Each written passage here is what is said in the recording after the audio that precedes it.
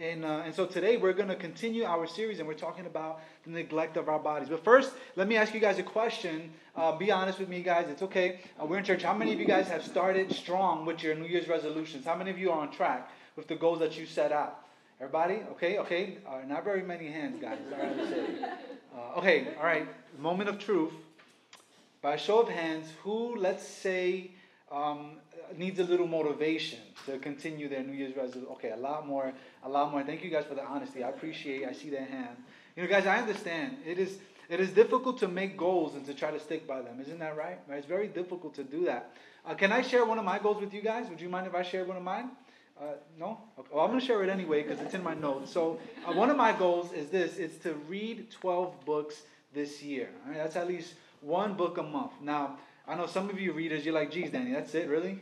All you're going to read is 12 books a year? Because you guys are really strong readers and you can read 500-page book in a week. Others of you are like, book? What is it? I've heard of this book thing, but I don't quite know what that is. If it doesn't have a lot of pictures and you can't read it in one sitting, you're like, no, I ain't touching it, right? But for me, I know I'm a slow reader. It takes me a little bit of time. So I wanted to set a pace that I knew it would be a challenge, it would be a push, but I know that it would also be attainable. And this is actually a very bit of important information to help you reach your goals. In fact, I'm going to give you some more information that you didn't come to church for. I'm going to give it to you anyway. Here's what it is. Set incremental, realistic, and reachable goals. Set incremental, realistic, and reachable goals. Because each time you meet the goal, here's what you can do. You can set a new marker. Right? That way you can build momentum and you can begin to see progress. And that's going to help you stay the path and keep you in the right direction. You know, a lot of times, it just ends up, we just put a goal that's too large for us that we can't obtain. All right, I want to drop, 100 pounds in 2 months, right? I want to see this happen. That's just not a realistic goal. It's too large of a goal for us to achieve, and ultimately what it does, it sets us up for failure. All right, my goal, if I would have said my goal is to read, 35 books this year, I'm setting myself up for failure because I know I can't reach that goal. We need to set realistic goals. And then when you set those large goals, you can just end up being discouraged, tired, and then that could just lead to you giving up, right? A lot of times, it just ends up being a list of excuses as to why you cannot fulfill a certain goal. And I'm sure as I say this, there's excuses that are coming up into your mind as to why you haven't been able to achieve the goals you set out just a couple weeks ago. Let's talk specifically when it comes to our bodies, because after all, we're in a series called Bod for God. So what excuses are you making up that says that you cannot take care of your body and honor God with your body? What excuses are you making? I want you guys to remember our key verse for this series, which is found in 1 Corinthians 6, 19 to 20. This is kind of our foundational verse that we've kind of based our whole series around. So would you guys read this verse out loud with me together? Ready, go. Don't you know that your body is a temple of the Holy Spirit who is in you, whom you have from God? You are not your own, for you were bought at a price, so glorify God with your body. Now, guys, our bodies are the temple of the Holy Spirit, and we should treat it with care because Paul says that we are not our own. Paul says that we were bought at a price, therefore we should glorify God with our bodies. And we mentioned that there's two ways that many people tend to look at their bodies. One of the two ways. Which way, by the way, do you tend to look at your body? One is an obsession over your body. It's an obsession over your body. It's an obsession over your looks, an obsession over your physique. You abuse your body. You starve yourself. You spend all your time, all your money, and all your energy at the gym just to get the look that you want. Is there anything wrong with the gym? Is there anything wrong with looking good? Is there anything wrong with exercise? Absolutely not. But as Stephen helped us see last Sunday, when it becomes first place in your life, when it becomes an idol, then that's when it takes the place of God, and that's when it becomes sin. The other way to look at it is to completely neglect your body. Right? This is what we're going to be talking about today. It's when you've given up, and you do not put a conscious effort to take care of your God-given body and to honor God with your body. Some of the excuses you might put is this: I'm too busy, Danny. You don't understand my schedule. I just don't have time for it to be able to take care of myself. I'm too broke to eat healthy. I'm not disciplined enough. I don't have the willpower. I don't have the motivation. I don't have the relationships or the support or the community that I need. And on and on and on and on and on it goes. Right? You list like 1,000,001 excuses. Some of you, you try to get all theological, right? You have biblical reasons for why you can't have a body for God or why you neglect your bodies. You have Bible verses, right? I found some of these Bible verses that you sneaky guys try to put in there, like this one, 2 Corinthians 10:31. It says this: so whether you eat or drink or whatever you do what? Do everything for the glory of God. So you guys take that verse and you're like, that's my life verse, Danny. It says it right there. Whatever I do, whatever I eat or drink, I do everything for the glory of God. So, Danny, I'm just giving God a lot of glory is what I'm doing, right? That's your life verse. Others of you, your life verse is this one, Isaiah 22:13. And it says this: but look, joy and gladness, butchering of cattle. There's all the burgers right there. You like, see, Danny? I can have all the burgers that I want. The slaughtering of sheep. Anybody like gyros? You guys like that? The gyros? Eating of meat and drinking of wine. Let us eat and drink, for tomorrow we die. You see, Danny? Tomorrow's not promised to anybody. So while I'm alive, I'm going to eat like there's no tomorrow, right? That's your life verse. This is some of the excuses that you guys put. In fact, some of your reasoning sounds a little bit like this guy. Check out this video right here. Food! So I travel, I eat whatever I want, because whenever I'm home, my wife's always like, you should eat healthy. And I explain to her, no. And here's my rationalization. If you eat healthy, you live longer. But as Christians, this world is not our home. That's right. Healthy people lack faith. Have a Twinkie for Jesus. I have a message. Eat sugar, see God. I have a message. That's some of you guys, right? That's some of you guys there. That's your reasoning. You get all theological for why you can eat whatever you want and not take care of your body. But is that what God really intended for us to believe about our bodies? Well, we shouldn't be obsessed over our bodies. We shouldn't neglect it either. Remember, God created our bodies and He cares for us. So for the rest of our time, we want to look at 3 things that will hopefully encourage us not to neglect our bodies, but instead to help us truly honor God with our bodies. First, I want to give you guys a little context for the verses that we're going to be in today. It was written in 1 Corinthians, was written by Paul, the Apostle Paul. He's the author of this letter, and this letter was given to a church in Corinth. Now, Corinth was a city, it was a booming city. It was known for its commerce, it was known for its culture, and it was actually known for its religion. There were 12 temples dedicated to various gods and goddesses in Corinth. It was a very morally perverse culture. The Corinthians adopted a kind of a be and let be sort of mentality. Imagine this, one of their goddesses was the goddess Aphrodite. And how did they worship her? Temple prostitution. It was a religious act of worship. That's how they would worship her. They were a very loose and very perverse and very immoral culture. And among all of this, imagine this, a Christian church is planted there. And Paul learns that some of this loose thinking has crept into the church. And he writes this letter to address some of the issues that are going on there. And along with the sexual immorality, obviously, that they are facing, there were also issues with things like this, like gluttony, like greed, like recklessness. This translates not only to a sexually immoral life, but even to the relationship that they had with food and with their stomachs. And here's one of the first things that we're going to learn. If you're taking notes, take out your message notes there. Is the first fill in the blanks. You have some fill in the blanks there so you can kind of track along. Here's number one in the first thing we learn when it comes to the neglect of our bodies. Number one in your notes. Just because you can doesn't mean you should.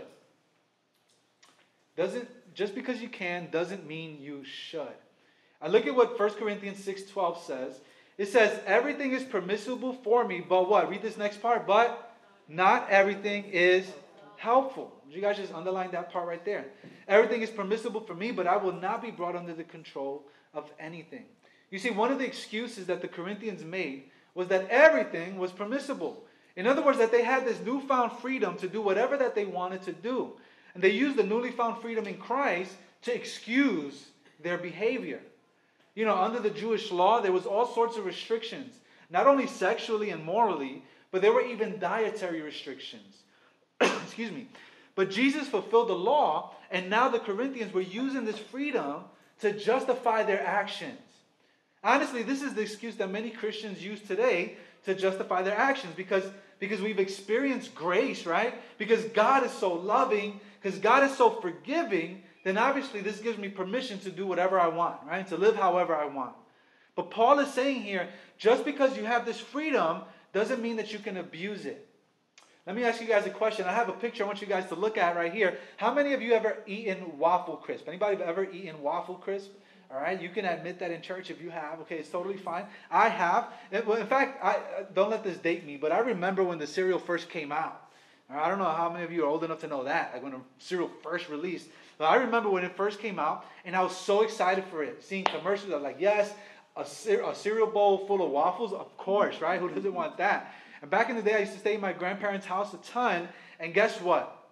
They bought the brand new box of Waffle Crisp cereal, and I couldn't wait to get my pudgy, grubby little hands on it. And my grandparents, listen, they would let me eat whatever I wanted. They did not say no. How many grandparents are like that, right? Yeah, my grandparents, they let me eat whatever I wanted. So they let me have at it. And so I served myself a bowl, and I took a bite of that syrupy, crunchy goodness. And man, it tasted so good to me, man. It was so yummy. So I thought to myself, you know what?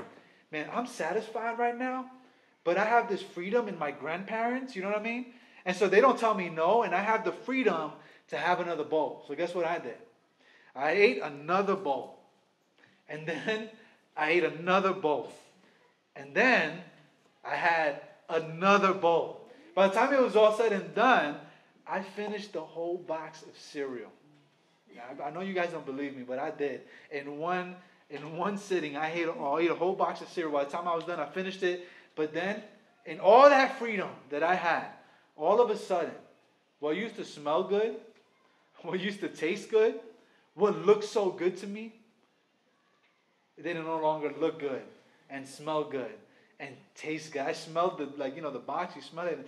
I was like, oh, get this away from me. I done ate so much of the cereal that it no longer tasted good to me. In front of God, guys, till this day, I haven't touched Waffle Crisp ever again. If somebody opens the box, I want to vomit. I hate the smell. And it's because I overindulge in this freedom in my grandparents. Just because I can eat a box of cereal doesn't mean I should eat a box of cereal, right? And that's the point that Paul is making. He's saying that everything is permissible, but you know what? Not everything is beneficial. Not everything is helpful. And while we have freedom to neglect our bodies and eat whatever you want, get into whatever shape you want. What shape do you want? You want to be a string bean or you want to be a potato? Whatever you want, go for it. It doesn't mean we should, right? You have freedom, and you also have the freedom to release your freedom. You guys get what I'm saying? You can release the freedom to confine yourself to the patterns of this world and meet its ridiculous standards. And you also have the freedom to release the neglect of your body to fulfill your greedy, your self-pleasing, your gluttonous desires. All right, so just because you can doesn't mean you should. Here's number 2 in your notes. The next thing we learn is that we should practice self-control. We should practice self-control. Let's reread that verse. Verse 12, it says, everything is permissible for me, but not everything is helpful. Everything is permissible for me, but, read this next part of the verse with me out loud. Ready? Go. I will not be brought under the control of anything.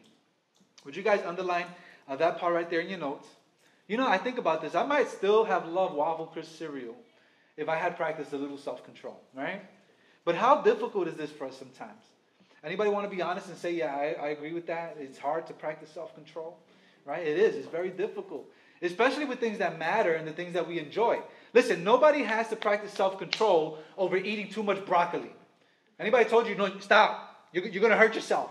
Please stop. Stop eating broccoli. Nobody got to tell you to stop eating Brussels sprouts, right? Nobody got to tell you. Or how about, Danny, I think you read the Bible way too much. I got to tell you, we need an intervention. We need like a Bibles Anonymous, you need to go to. Oh, man, you pray way too much. You're like, you're neglecting your family, your wife and kid because you're praying. Oh, nobody struggles with that. You don't have to practice self-control with those things. But overindulging on your favorite food, or a lackadaisical attitude towards exercise or eating better, right? Binge watching Fuller House on Netflix and eating more chips, donuts, and soda than any human ever should, that takes self-control. But why is it so difficult? Why is it so hard? I think the Bible helps us see at least 3 reasons. This is not in your notes. If you're an extra note taker like I am, you might want to write this on the margin. I think there's three reasons the Bible helps us see why. The first is this, that it's a fruit of the Spirit. Self-control is a fruit of the Spirit, which means that you need the Spirit's power. All right, look at what Galatians chapter 5, verse 22 and 23 says. This is also not in your notes. Maybe you want to make a note there on the margins. But you can also read it and follow along on the screen. It says this, but the fruit of the Spirit is love, joy, peace, patience, kindness, goodness, faithfulness, gentleness, and what? And self-control. You see, we need God's power to help us in the area of self-control. It's one of the fruits of the Spirit. And here's what that means. It means that as a result of the Holy Spirit living inside of us, by His power, we can practice and we can exhibit self-control. Here's another reason why I think it's so hard. The second thing is this. It's because it requires self-denial. It requires self-denial. Look at what Luke chapter 9, verse 23 says. It says, if anyone, this is Jesus speaking, these are Jesus' words. If anyone wants to follow after me, let him what? This is up here. Let him deny himself. Take up his cross daily and follow me. Would you guys just circle, actually write it on the side because it's not in your notes. Write down just, I must deny myself. Luke 9:23, deny myself. Self-control means that you are denying your flesh of its sinful desires, of giving it what it wants in order to pursue what God wants. To practice self-control is to say no to certain things that you think look good or taste good or makes you feel good. It's the denial of self. And here's the third thing I think the Bible helps us see is this, that we should seek help in community. Seek help in community. Here's the point that you probably wish I wasn't going to say. But the truth is that we so often want to live such isolated lives that we are unable to confess our need for help and receive help from others.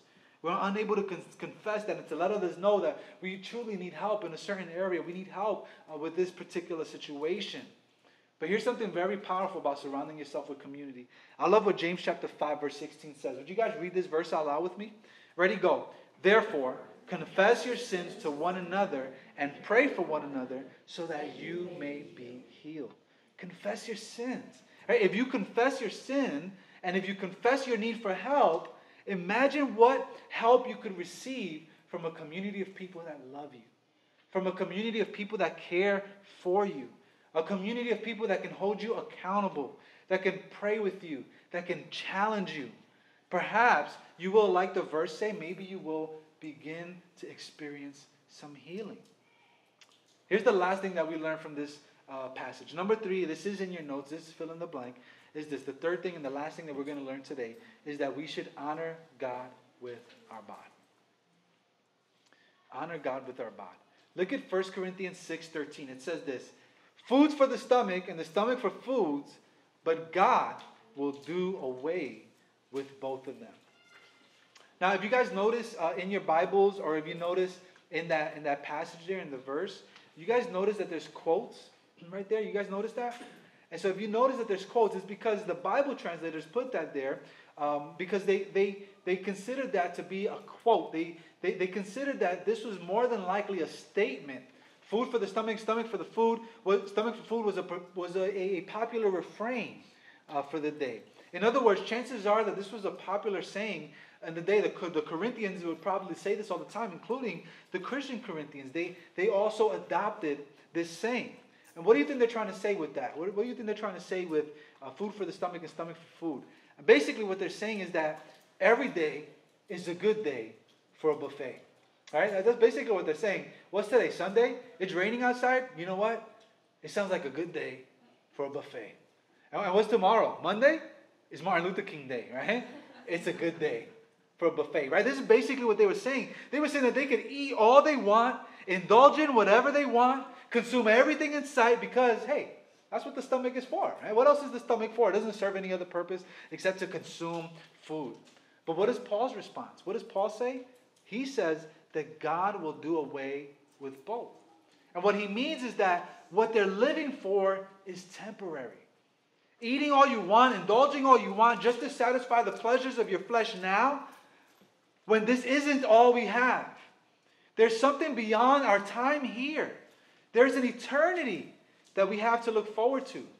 And food had become an idol for the Corinthians, and they had taken their eyes off of Christ. They were following the patterns of the world, and they were having this unhealthy relationship with food, and they were choosing to please their stomachs over pleasing God. And honestly, this is what so many of us have a lot of times. We have a bad relationship with food, which is why so often we struggle with having a bod for God or trying to live a healthier lifestyle. Let me prove it to you. Many times when you're stressed, when you're overworked, or when you're tired, what do you turn to? For many, we turn to food, right? We even call it comfort food, right? You call it comfort food. We wrap all our emotions around food, and we even eat to try to feel better. A lot of times we turn to food for satisfaction. I had a bad day. I'm going to go through this entire tub of ice cream, right? I had an awesome day. I'm going to go through this whole box of donuts. You're going to celebrate, right? We go through food. We go to food for satisfaction. We constantly seek satisfaction in our food. And for so many, our food, our stomachs have become our idols. And instead of listening to the Spirit of God, we listen to the rumbles of our stomachs, and we pursue things that, if we're completely honest, we don't really need. But you see, we need to honor God with our body. Ultimately, what you need to realize is that your comfort and your satisfaction and that your value shouldn't come from food or from whatever your sinful flesh craves. As Christians, as followers of Christ, we ultimately find satisfaction and comfort and our value in Christ. Our key verse says that our bodies are not our own because we were bought at a price. And the price is Jesus' death on the cross. He died for our sin. He died for your sins. All of them. This includes your sin of greed. This includes your sin of gluttony. This includes your sin of idolatry to find comfort and satisfaction in food. Jesus died for that too. Jesus died in your place. And he took God's wrath upon himself. And he died. And in his death, you can experience forgiveness of your sin. But by God's power, 3 days later, God conquered the grave. And death could not hold him down. And in his life, you can experience newness of life. You have the power to overcome temptation. Yes, even the temptation to take care of your body, to eat too much. You have the power to overcome that temptation. And if you're here today, and you've yet to put your faith in Jesus, then I want you to take a moment just to reflect on this. Take a moment to reflect on the sacrifice that he did to go and pay the price for your sin, to die in your place. Reflect on the free gift of grace. And perhaps today, the Holy Spirit is tugging on your heart. He's tugging on your heart and he's calling you to Christ. Then all you have to do is accept God's free gift of grace today. Would you guys pray with me? Lord, I know that in a lot of ways, this can be a hard word to receive. But God, hard words make soft hearts. So I pray that we would have softened hearts to hear from you today. And not simply to hear, God, but to put into action and to do. Empower us by your Spirit to put into action what you're showing us today. And help us practice self-control in all aspects of life. Not just with our stomachs and food, God, but everything that our sinful flesh craves. Our desire is to honor you with all our heart, mind, body, and soul. Help us live for you. In Jesus' name we pray. Amen.